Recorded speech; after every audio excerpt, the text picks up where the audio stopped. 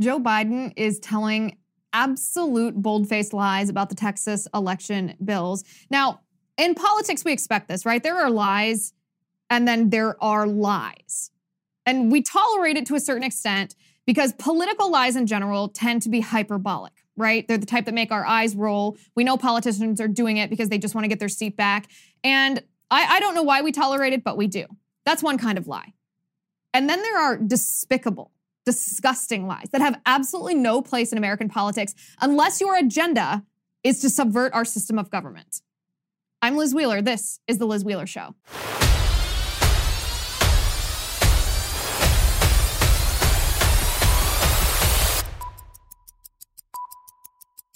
Joe Biden has been telling one of these despicable, disgusting lies that we should not tolerate in politics.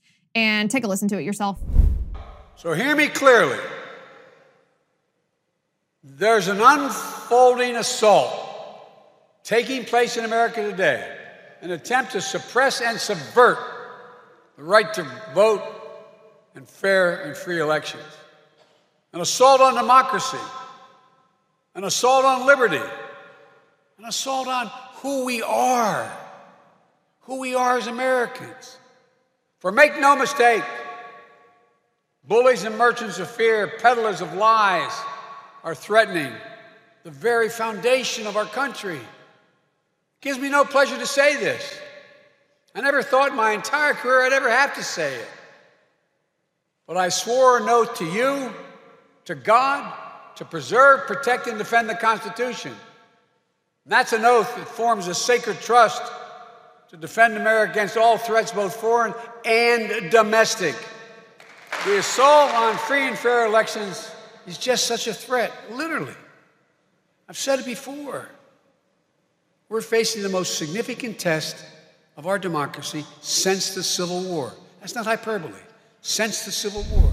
Now, the first thing that I noticed when I listened to this clip, and this doesn't even have to do with election laws for 1 second, but the first thing I noticed is Joe Biden is conflating GOP election security laws, which are supported by half of our country, by the way, Republicans. So half of us, he's talking about half of us in this country with domestic terrorism. That's what Democrats think we are. Terrorists, domestic terrorists. So that's even aside from his allegation or this claim that election laws, GOP-supported election laws are the equivalent of Jim Crow laws. This is so absurd. It's utter nonsense. First of all, let's talk about Jim Crow for just a second. It's actually an insult to the people who suffered under Jim Crow laws to make this comparison. You're actually belittling what happened in our nation under Jim Crow. It's like that rule that you never compare anything to the Holocaust because nothing can compare to the horror of the Holocaust. Well, the same applies here to Jim Crow. Under Jim Crow, Black Americans were lynched and harassed. They were beaten and bombed. They couldn't eat with white people, couldn't shake hands with white people, couldn't use the same drinking fountain as white people. In many southern states, Black people couldn't go to the same barber as white people. There were separate burials and cemeteries, separate buses, separate schools, separate libraries, separate mental hospital facilities, separate nurses, separate militia, et cetera, et cetera. You get the point. For voting itself in the Jim Crow era, there were poll taxes and literacy tests that were levied against Black Americans. There were all-white primaries that Black Americans weren't even allowed to take part in. There was fraud, threats, and intimidation to prevent Black Americans from voting. That's what happened in the Jim Crow era. That's what Biden claims is happening as a result of these GOP election laws. So is that what happens as a result of these election laws? No, of course not. Not even close. It's absolutely despicable for the Democrats to make such a disgusting false comparison. So here's my question. And this is actually a very easy question. What about these new bills? Now, we could be talking about the Texas bills today. We could be talking about Georgia, Florida, Arizona, what have you. We'll talk about Texas first. What about these new bills and laws makes it more difficult for Black people to vote? Because this is the essence of Joe Biden's claim, that it's voter suppression. It makes it more difficult for Black people to vote. What about the new bills and laws does that? Makes it more difficult for Black people to vote? We're going to answer that in a second. But first of all, I want to talk to you about ExpressVPN. Your internet service provider can see every website that you've ever visited. Every time you make a search, your internet service provider can see that. I don't like that. I actually hate that. I don't like anybody to see what I'm doing online. Not because I'm doing anything shady. It's just none of their darn business. That's why even when I'm at home on my own laptop, I never go online without using ExpressVPN. Because not only can my internet service provider otherwise see what I'm searching for, they can sell my information to ad companies, sell your information to ad companies. Well, ExpressVPN is an app that reroutes your internet connection through their secure servers so that your internet service provider cannot see the sites you visit. ExpressVPN also keeps all of your information secure by encrypting 100% of your data with the most powerful encryption available. All you have to do is tap one button and you're protected. It's very easy. So protect your online activity today. Visit my exclusive link, expressvpn.com/Liz, and you can get an extra 3 months free on a 1-year package. That's expressvpn.com/Liz. expressvpn.com/Liz to learn more. You really should check it out. It works, and it's just what you need to secure yourself and your family online. So back to the question, the only way that it would be harder for Black people to vote once these election laws, these Republican election laws are enacted, is if A, Black people are dumb, which they are not, or B, if Black people primarily cast illegal ballots, which they do not. But those are literally the only two options. That's the only way that these laws would make it more difficult for Black people to vote in this country, if they are too dumb to follow the rules that everybody else follows, or if they only cast illegal ballots. This is what the Democrats are insinuating. Doesn't that sound racially insulting to you? To insinuate that Black Americans are either somehow incapable of following the same rules as everybody else, or that they cast illegal ballots that would get caught in the integrity provisions that are inherent to these bills. This is what Democrats are telling the American people. So I want to talk about Texas first. And then I want to talk about Georgia, since the Biden administration is currently levying a lawsuit against Georgia over their election security bills. And there's new evidence of voter fraud on Georgia ballots from the 2020 presidential election. It's absolutely striking. Well, I want to get to that shortly. But first, I want to talk about the Democrats from the Texas state legislature who fled the state on private planes. I mean, talk about out of touch. You almost can't make it up how stupid these people are. 50 Democrats from the state of Texas fled the state on private planes. They were hoping to avoid a quorum in the Texas state legislature so that the Texas state legislature, the House, could not cast a vote on not only the election security bills, but also other bills that would protect girls from having to compete against biological males who identify as females, transgenders, in sports, or fund arrests of illegal aliens. There were some abortion bills and a crackdown on critical race theory being taught in public schools there. The Democrats don't want to vote, so they left and deprived the Texas House of a quorum. By doing this, they have violated the state law, according to Texas Governor Abbott. He says, and I actually do hope this happens, Greg Abbott says that the Democrats will promptly be arrested upon their return to Texas. This is what he says. Abbott says, and I quote, "What the law is, it's in the Constitution, and that is the House, the state of representatives, who were here in the Capitol in Austin right now. They do have the ability to issue a call to have their fellow members who are not showing up to be arrested, but only so long as that arrest is made in the state of Texas. That's why they have fled the state. Once they step back into the state of Texas, they will be arrested and brought to the Texas Capitol, and we will be conducting business." Meanwhile, the Texas Democrats think they're some kind of freedom fighters. They're actually just fools. I have to show you this video. I apologize in advance. You might notice that I'm smiling. It's because this is so embarrassing, so absurd for these Democrats in Texas. I can't even believe that anyone cast their vote for these fools. They began singing "We Will Overcome" at their press conference after they fled the state yesterday. Take a listen to this, and sorry, I'm not sorry.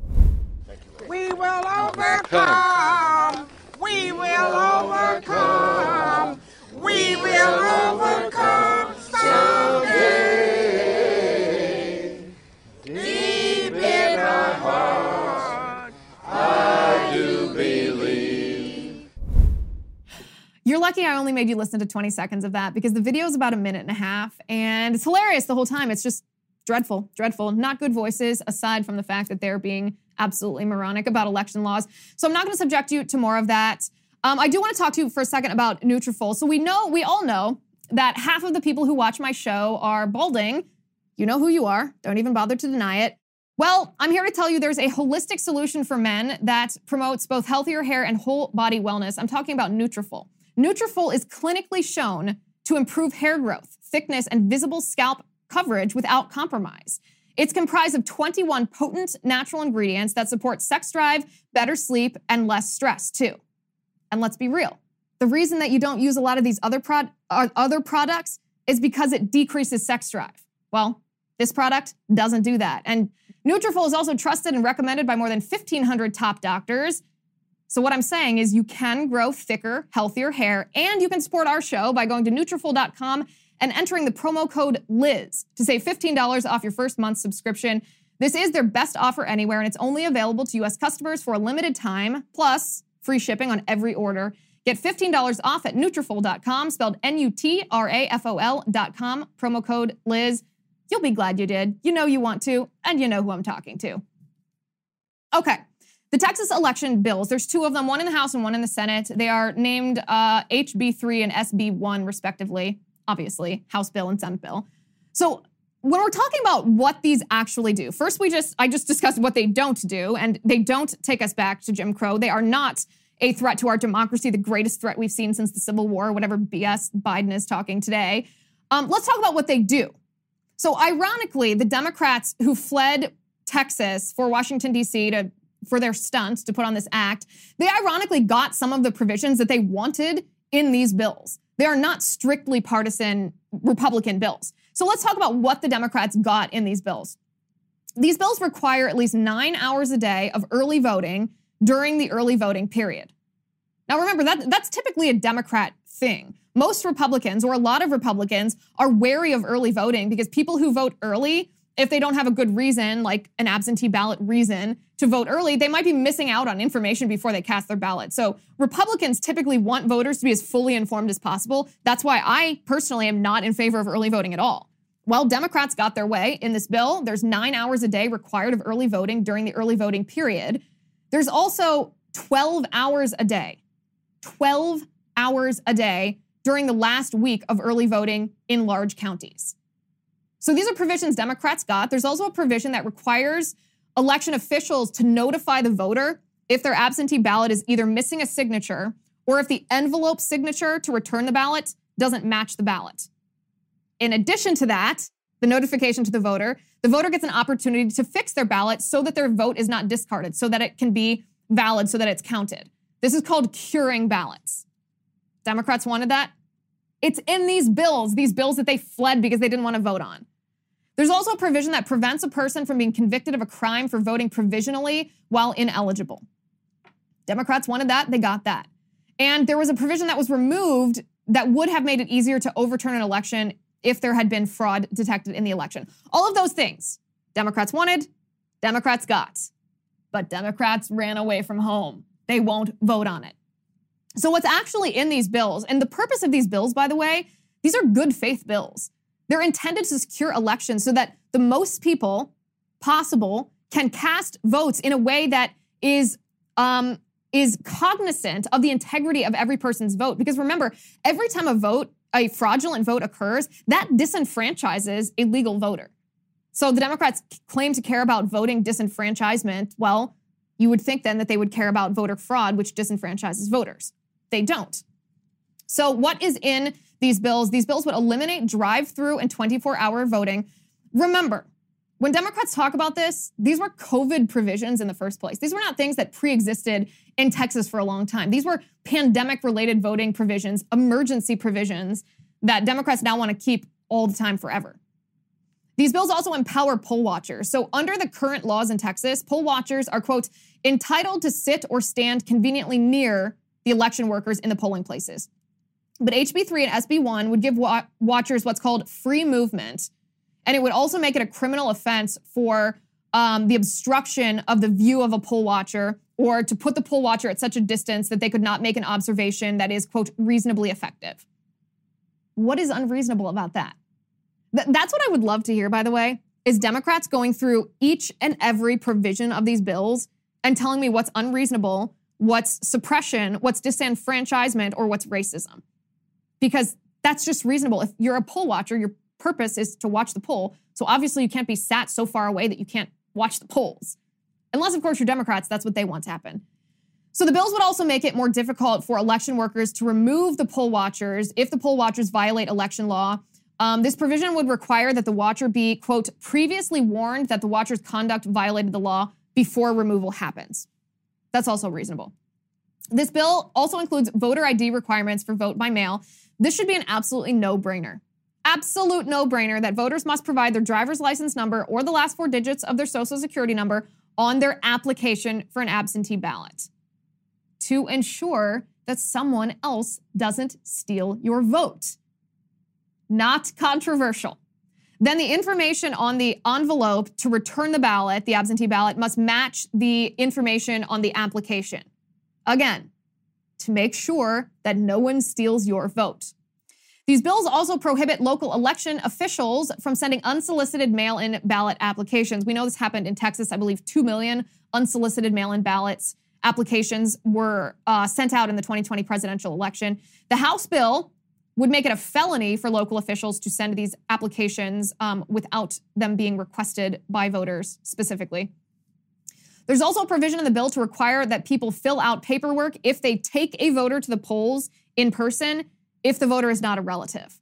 You basically want to make sure that political operatives are not taking advantage of maybe elderly people or disabled people. So you have to identify if you're doing that in a large quantity. If you're doing that at all, if you're taking someone to the polls who isn't a relative, you have to identify yourself. Again, to prevent fraud. The only reason that you would oppose such a provision is if you're okay with fraud. Are Democrats okay with fraud? I don't know. But they're the ones opposing these provisions, fleeing the state rather than voting for them. There's also a provision to require people to exit a car if someone is voting curbside in that vehicle. Again, to prevent coercion and fraud. Election officials would also be required to install a video surveillance system that records vote counting activities. And in counties with 100,000 residents or more residents than that, a live stream must be made available to the public. I think that's a good idea. Now, those in large counties would also be required to install tracking software to monitor input and activity on vote counting electronic devices. And this would go into effect not until the beginning of 2024, January 1st of 2024.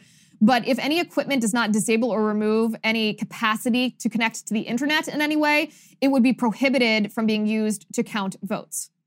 So let me circle back to my original question here. Specifically, what about any of these provisions disenfranchise Black people from voting? That's utter nonsense. It's utter nonsense. Democrats, what they're doing is they're conjuring up images of horrific racial abuse and discrimination in order to scare voters into supporting Democrats' current radical positions. But every single word coming out of Democrats' mouths is utter nonsense. By the way, the Texas bill isn't even that strong. I said it. It's not even that strong. It's not as good as the Georgia bill. It's kind of watered down. The Democrats still flee the state because who knows why. Okay, speaking of fighting for what's right, I want to talk for a second about my friend Lila Rose. We are friends both in the conservative movement, but we are also friends off the air. And she has a new book out called Fighting for Life. It's a tremendous book. I'm tremendously proud of her for writing it. We were actually writing our books almost at the same time. I wrote mine just a little bit before she did, and we would text often about the process of writing books. And I know how much heart and soul she put into this book. And as you know, she does tremendous work. And at a time like this, it's tremendously important to have real warriors going out in the world to make a change. So this book, Lila shares how you can understand your own talents, become a leader, build a foundation for change in the face of obstacles that you might face. This book is so important right now. It's called Fighting for Life. It's available anywhere that you can buy books, and you can get yours at fightingforlifebook.com. And if you do get it, send Lila a picture of yourself with a book. I know that that makes her day, and tell her that I said congratulations. Okay, moving away from Texas for a second, I want to talk about the state of Georgia now, because there's also controversy in the state of Georgia, although the Democrats there, to my knowledge, have yet to take a private plane and hightail it out of there. But Joe Biden's Department of Justice is suing the state of Georgia over their election law. So I want to be very clear here. It's a stupid lawsuit. It's going to fail. It's going to fail because of two reasons. One, it's not a burden on the voter to do what everybody else has to do. And the Supreme Court already ruled that Arizona's election provisions, which are very similar to Georgia's, did not violate the Voting Rights Act. So why Joe Biden's Department of Justice is trying to levy this lawsuit is a real head scratcher, because they're doomed to fail. They're doomed to fail. Now, the claim here from the Biden Department of Justice is that Georgia is violating the Voting Rights Act. But this can't be the case. This can't be the case. And if there's a legal scholar out there smarter than I who disputes this in a factual way, I'm open to hearing your argument. But here's what my thinking is. So the Supreme Court decision in Brnovich versus the DNC, that's the Arizona case. This is essentially what they were looking at. They were looking at Arizona's in-precinct voting requirements and Arizona's ban on ballot harvesting. And they found that it did not violate Section 2 of the Voting Rights Act, which, and I quote, prohibits any standard practice or procedure that results in a denial or abridgment of the right of any citizen of the United States to vote on account of race or color. The Supreme Court said that Arizona's in-precinct voting requirements were okay, that they did not violate the Voting Rights Act, and yet the Department of Justice continues to argue that Georgia's provision, which is very similar, violates Section 2 of the Voting Rights Act. You can't have a different ruling on the same issue in our court system. There's been precedent that's been set in Arizona.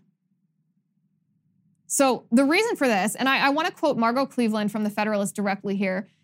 She analyzed this case. She goes, in Brnovich, the High Court addressed for the first time the meaning of Section 2's, quote, results in a denial or abridgment of the right to vote based on race or color in the context of generally applicable time, place, or manner voting rules. The court laid out several guideposts for assessing whether voting is equally open as required by Section 2. Professor Cleveland says, the guideposts the Brnovich court delineated include the size of the burden, the degree to which the voting rule departed from the standard in 1982 when Congress amended Section 2, the size of the disparity of the rule on minorities, the opportunities provided by the state's entire voting system, and the strength of the state's interest in the law. Cleveland says applying these guideposts to the provisions of Georgia's Election Integrity Act of 2021 that the Biden administration is challenging establishes the DOJ's lawsuit is completely lacking in merit. None of the challenged provisions create a high burden to voters, but in the language of the Brnovich court, represent the normal burdens of voting. For instance, the DOJ complained that Georgia prohibits distributing unsolicited absentee ballot applications and bars private organizations from distributing duplicate absentee ballot applications, but the burden of requesting an absentee ballot online or in person is minimal. Likewise, Georgia's requirement that in requesting an absentee ballot, voters provide their driver's license number or a photocopy of another form of identification, such as utility bill, represents a minor burden easily satisfied, end quote. So like I said, this is a stupid lawsuit. It's going to fail on one or two or both counts. It should fail on both counts. So I want to talk just a second about Georgia's election law, because again, the Democrats misrepresented this so much that it cost Black business owners in the state of Georgia millions, if not billions of dollars when the MLB, Major League Baseball, removed their All-Star game from the state at the behest of Stacey Abrams and Joe Biden, who claimed that Georgia's election bill was also some kind of racist bill. So the only racial harm that happened as a result of this bill was because of Stacey Abrams and Joe Biden, them lying, the Major League Baseball caving to this wokeness, removing the All-Star game, and Black business owners were hurt. This is what Georgia's election bill actually does. It expands weekend voting, expands it. It makes mail-in drop boxes permanent. It does allow food and water for voters waiting in line. It just bans line warming, which is partisan political operatives trying to influence voters while they're waiting in line to cast their ballot. It does require voter ID, but Georgia provides free ID if you don't already have it, so there's no burden there. It makes the absentee window longer than even in some liberal states. Literally everything Democrats say about Georgia's election law is false. In Georgia, you do need a driver's license to vote. If you don't have a driver's license, you can use a free state ID. If you don't have a free state ID, you can use the last 4 digits of your social security number. So again, back to my original question, please, please, please explain to me how this oppresses or disenfranchises Black voters. It does not. In fact, in my opinion, we have more need now than ever for election security laws because day by day, week by week, month by month, more evidence builds of voter fraud in the 2020 election. And I know this is a controversial topic, but how do you dispute this? There are 2 instances of new evidence in Georgia that appear enough to put even the result of the 2020 election in question.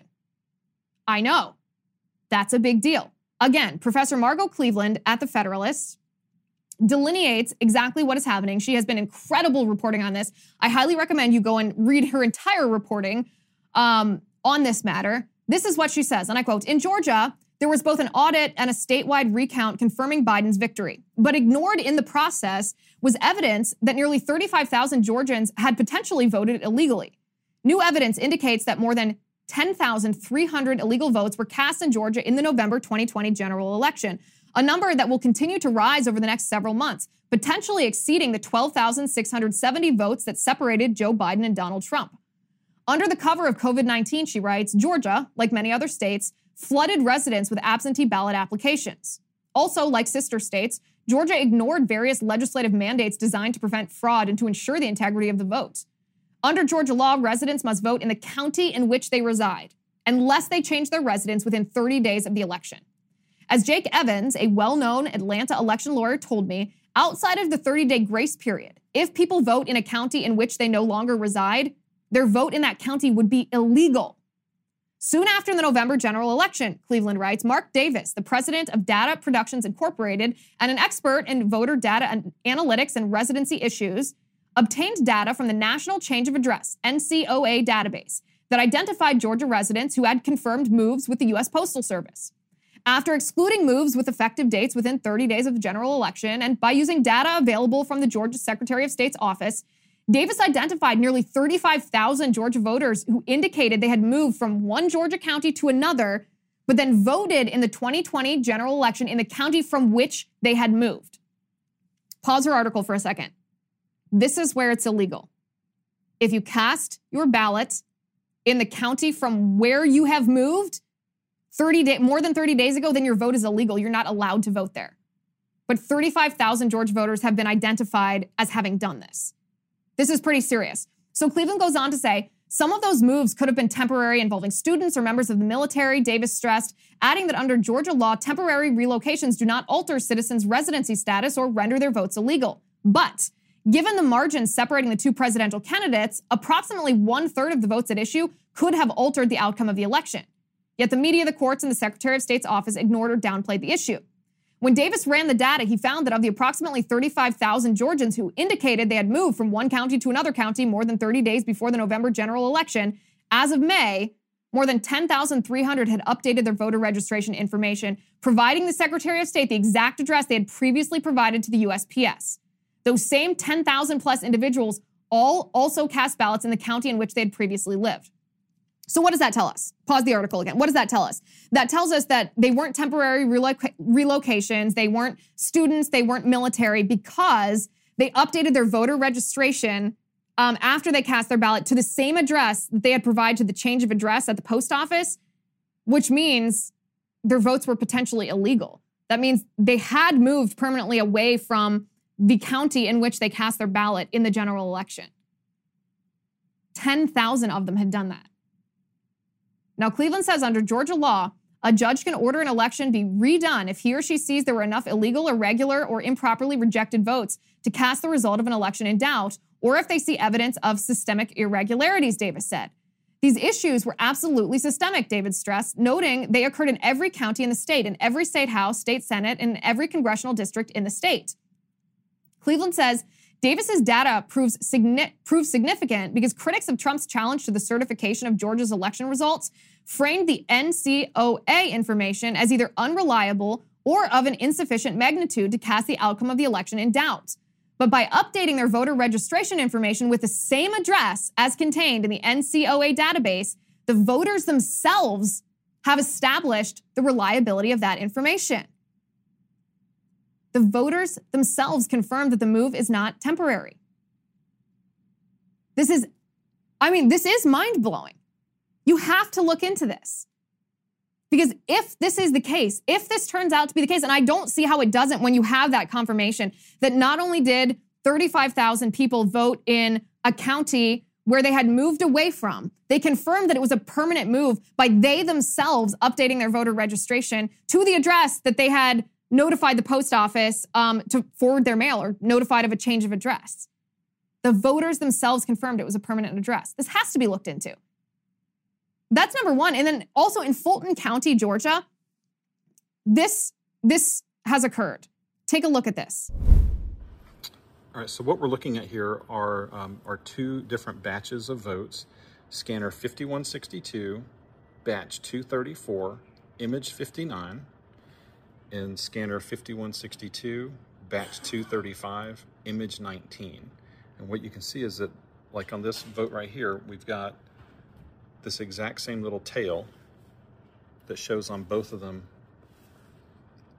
And if you think that maybe that's, if you think that maybe that's just a, a mistake or just a coincidence, here's the next one that shows, you can see Republican is written there, Republican's written there. This is ballot 61. This is ballot number 2. And then each one of them even has this little dot in the Fannie Willis. Okay, and do you have more of those? We have the entire batch. There's 62 images in here total, and I didn't even get a chance to go through all of them. But these are the most obvious ones, where it's clear that it's the same. This one's got the little tail on the side.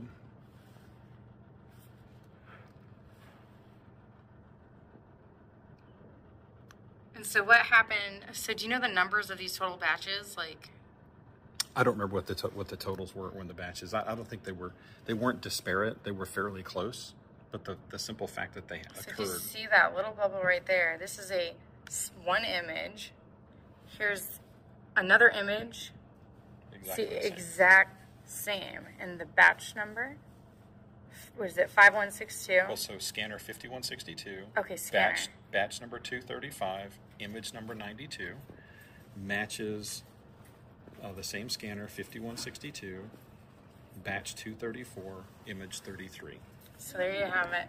Duplicate ballots. The entire batch is scanned several times. So what this video does is this corroborates what we saw last year, the videos that show ballots being fed through the vote count machine multiple times. At the time, we obviously knew it was fishy, duh. But the left claimed that the ballots didn't register in the scanner and thus had to be scanned multiple times to be counted once so that those voters' votes weren't discounted. Okay, well, now new evidence shows that what Democrats claimed wasn't the case. New evidence shows that the ballots were counted multiple times. And funnily enough, who were those ballots cast for? For Biden, of course. So don't tell me we don't need new laws to ensure the integrity of our elections, to ensure the protection of your vote and my vote. The Democrats don't want that election security because perhaps how else would they win? We've been talking a lot about Dr. Fauci, and I hate to beat a dead horse here, but every time this man opens his mouth, it is flabbergasting that anyone would have him on TV and that anyone listens to his advice. In this case, Dr. Fauci says, without a doubt, 3-year-old babies should be wearing face masks. Take a listen to this and try not to get as angry as I am. You know that children under the age of 12 who are not eligible for the vaccines generally do not get sick, don't get COVID, or don't get as ill with it. But what does this spread of the Delta variant mean for them, for the children under the age of 12? And what's the timeline for when they might become eligible? Well, a couple of questions, and the answers are the children who are not able to get vaccinated because of their age should follow, their parents should follow with them, the guidelines of the CDC. That unvaccinated children of a certain age, greater than 2 years old, should be wearing masks. No doubt about that. That's the way to protect them from getting infected, because if they do, they can then spread the infection to someone else.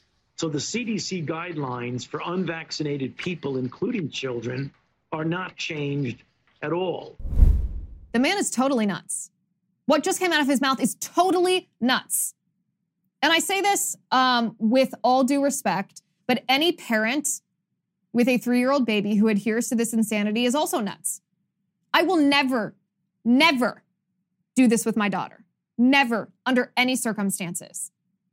I equate this to child abuse. I would never do it. That's all I have to say about that. Do not do it. Now, we always ask the question to Marxists. This is pivoting just a little bit, something else I want to talk about. We always ask the question to Marxists, well, if you hate America so much, what nation would you rather live in if you think America's so horrible and so racist? This is a hypothetical question that is a trick question because there is no good answer. Who would want to live in a country other than America? Because we're the freest, most prosperous nation in the history of the world. Well, I underestimated the left, I should say. Nicole Hannah-Jones, you might remember her. She's the author of the New York Times infamous, ahistorical, racist 1619 Project. She answered this question for us. Take a listen. I mean, let me just, I'm definitely not an expert on race relations internationally. And it's also hard to look at countries that didn't have, large institutions of slavery and compare them to the United States. The answer is probably going to be surprising that I'm going to give, which is if you want to see the most equal multiracial, it's not a democracy, most equal multiracial country in our hemisphere, it would be Cuba. Cuba has the least inequality between Black and white people of any place really in the hemisphere that's, the Caribbean, most of the Caribbean, it's hard to count because the white population in a lot of those countries is very, very small. They're countries run by Black folks, but in places that are truly at least biracial countries, Cuba actually has the least inequality. And that's largely due to socialism, which I'm sure no one wants to hear. Of course she wants to go to a communist nation. Of course. Of course it's communism that does race relations better, according to her. So absurd. And what's even worse is she actually credits socialism with better race relations. Yes, Nicole Hannah-Jones, there is equity in communism. Everybody is enslaved, everybody is impoverished, and everybody is oppressed. Except the ruling class, of course. Ridiculous. But it's from their own mouth. I mean, we don't even have to make this stuff up. We don't even have to infer this nonsense. They admit it themselves, that she thinks that racial relations in Cuba, communist Cuba, are better than the United States of America. It's the stupidest thing I've ever heard. Also stupid, Biden's Secretary of Department of Homeland Security, Mayorkas. This is a guy, by the way, that I said from the beginning should never, ever have been confirmed to this position. He is an absolute nutcase. He said in the wake, and we talked about this week as well, as the Cuban people rise up against the communist dictatorship in their country at absolutely great personal risk to themselves, DHS Secretary Mayorkas says that Cubans who are fleeing communism will not be allowed to enter the United States even if they claim asylum. Can you believe this guy? He said Cuban migrants, Haitian migrants, asylum seekers who try to come to the U.S. by boat will not be allowed to enter the country. This is his quote. If individuals establish a well-founded fear of persecution or torture, they are referred to third countries for resettlement. They will not enter the United States. Even if you're going to be persecuted, even if you're going to be tortured, no asylum here in the land of the free. If you're fleeing a communist nation, let me ask you this, Secretary Mayorkas, is this the same standard that you apply to the southern border with Mexico to people coming, claiming asylum?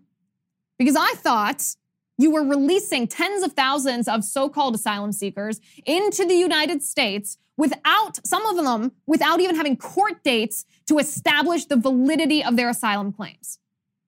So that's how we treat the Mexican border. But when Cuban asylum seekers fleeing communism, fear of torture by the communist regime, they're just not welcome here? Sir, you ended the Remain in Mexico policy. The Remain in Mexico policy had asylum seekers that wanted to cross our southern border stay in Mexico until their claims could be adjudicated. You ended that. You allow them into the United States now. And we all know what happens when you allow them into the United States. They fade into the shadows of the U.S. They don't show up to their court dates, and your problem is solved because you don't have to ever deal with them again. So why target Cuban asylum seekers now when they're rising up against communism? Oh, I know why. It's because you don't want to admit that communism is a threat to the lives of these freedom-seeking people. Mayorkas and his family, by the way, fled communist Cuba themselves in the 1960s. The nerve of this guy. Let's talk about the space race for a second. This is an interesting conversation that I've been having with my producer, the great and powerful Jay Hay. So there's this space race that's happening between three billionaires, Jeff Bezos, Richard Branson, and Elon Musk, right? So Branson wanted to go to space himself. His flight actually happened this past Sunday. He had moved his flight up because he wanted to be in space before Bezos. Bezos has a plan to take off, I think, on July 20th. My first reaction to this is the ego of these guys, right? The ego of these guys. Imagine having so much money that this is what you do to play. This is what you do to play. You compete to see who gets into space first. But there is a bit more, not hypothetical, there's a bit more theoretical underpinning to this space race that I do think is worth talking about. And it has to do not just with these men, whether they're liberal or conservative, how they got their money, whether they're billionaires or whether I think they're good or bad people. It's actually has nothing to do with any of that. It has to do with just our country. The power of our country, the fact that America is the world's superpower, yet there's a question of whether the American empire, if you will, is expanding or whether we are on the decline. And it's in a political sense, when Democrats are in charge and they undermine American greatness and American exceptionalism and, kowtow to our enemies, it's easy to think that America's going to decline, that we aren't going to be the world superpower anymore. But here's an interesting point. When empires are expanding, these countries are constantly exploring and innovating and seeking new things, if you will. It's a literal expansion. Now, whether this is knowledge, whether it is prosperity, it doesn't have to be land exploration in the literal sense, but there's a constant expansion that is happening when empires are still growing, when they are still on the rise. But you contrast that with empires that are in decline. What happens when empires are in decline is, as a nation, we turn inward. And what I mean by that is masculinity, the traditional idea of masculinity, is no longer needed. The protection of men, the provision from men, the manly, I don't even know what the word is, but this manly urge for exploration, building, creating, innovating, it isn't needed the same way, and so it withers. Here in America, we are at this tipping point. Are we continuing to be on the rise as a nation, or are we on the decline? Because we're safe, we're explored, our nation is settled. So the question is, what's next? Will we continue to innovate? Will we continue to expand? Or will we fold into ourselves? That is why the space race should be interesting to people, even if you don't care about space, even if you don't like Jeff Bezos, even if you think it's a giant exercise of their egos to buy themselves a toy spaceship and launch themselves into space. This is why it's interesting, though, because space is the final frontier in a sense. This is a way that this is a place we haven't explored, a way that we haven't innovated. And yet, we now have a race, a competition to explore this and expand this and innovate in space. And it's interesting. Now, to be fair, not all of this is interesting. While workshopping this idea yesterday, Jay Hay started talking to me about why people, maybe even conservatives, should live on the moon. Don't ask. I'm actually sorry I asked. My question to him was more of an exclamation of what? Why? And then I regretted saying even that because I suffered for about 10 minutes of a long drawn out thought experiment about living on the moon. Can there be freedom on the moon? If so, how? Because if you live in a bubble on the moon, you have to live in a bubble. And if everybody lives in a bubble, there can't be an armed citizenry because you can't have a society in which one person could kill all the rest with one gun in one fell swoop. But can you actually be free without an armed citizenry? I wrote half the script of the show today before his rant had ended. Let's just say that. So the point of this is Jay Hay likes science fiction too much, but the space race is still a thing to behold. And for that, I will give him great credit for pointing this out, because a country heading in the right direction, growing, expanding, innovating, now he's talking in my ear, must continue to explore. And that's what we're doing with the space race. Either that or these billionaires just have huge egos to satisfy. But I'm interested in your thoughts on this topic. Okay, before we wrap for the week, and right now, by the way, Jay Hay is in my ear saying it's not science fiction, it's just science. So I'll let you weigh in on that, and I'm going to ignore him for a moment. Before we wrap for the week, I want to take a second and thank our locals VIP of the week, KG Teague. joined the Liz Wheeler Show community on Locals.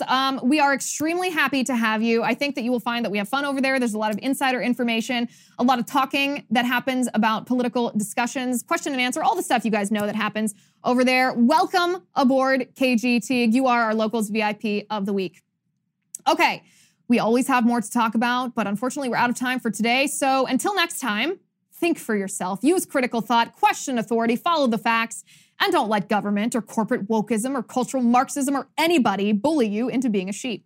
Please subscribe to the show on Apple Podcasts. Give us a 5-star rating. Write us a glowing review. Thanks for watching. Thanks for listening. I'm Liz Wheeler. This is The Liz Wheeler Show. The Liz Wheeler Show is produced by Jonathan Hay, executive producer Chad Abbott, director of photography Kevin McRoberts, editor Alejandro Figueroa, assistant editor Michael Wall, sound mixer Robin Fenderson, post-production manager Victoria Metzel, director of marketing Emily Washler, production and talent coordinator Matt Toffler, senior publicist Patricia Jackson, and production assistant Mickey Pisani. This has been a Soundfront production.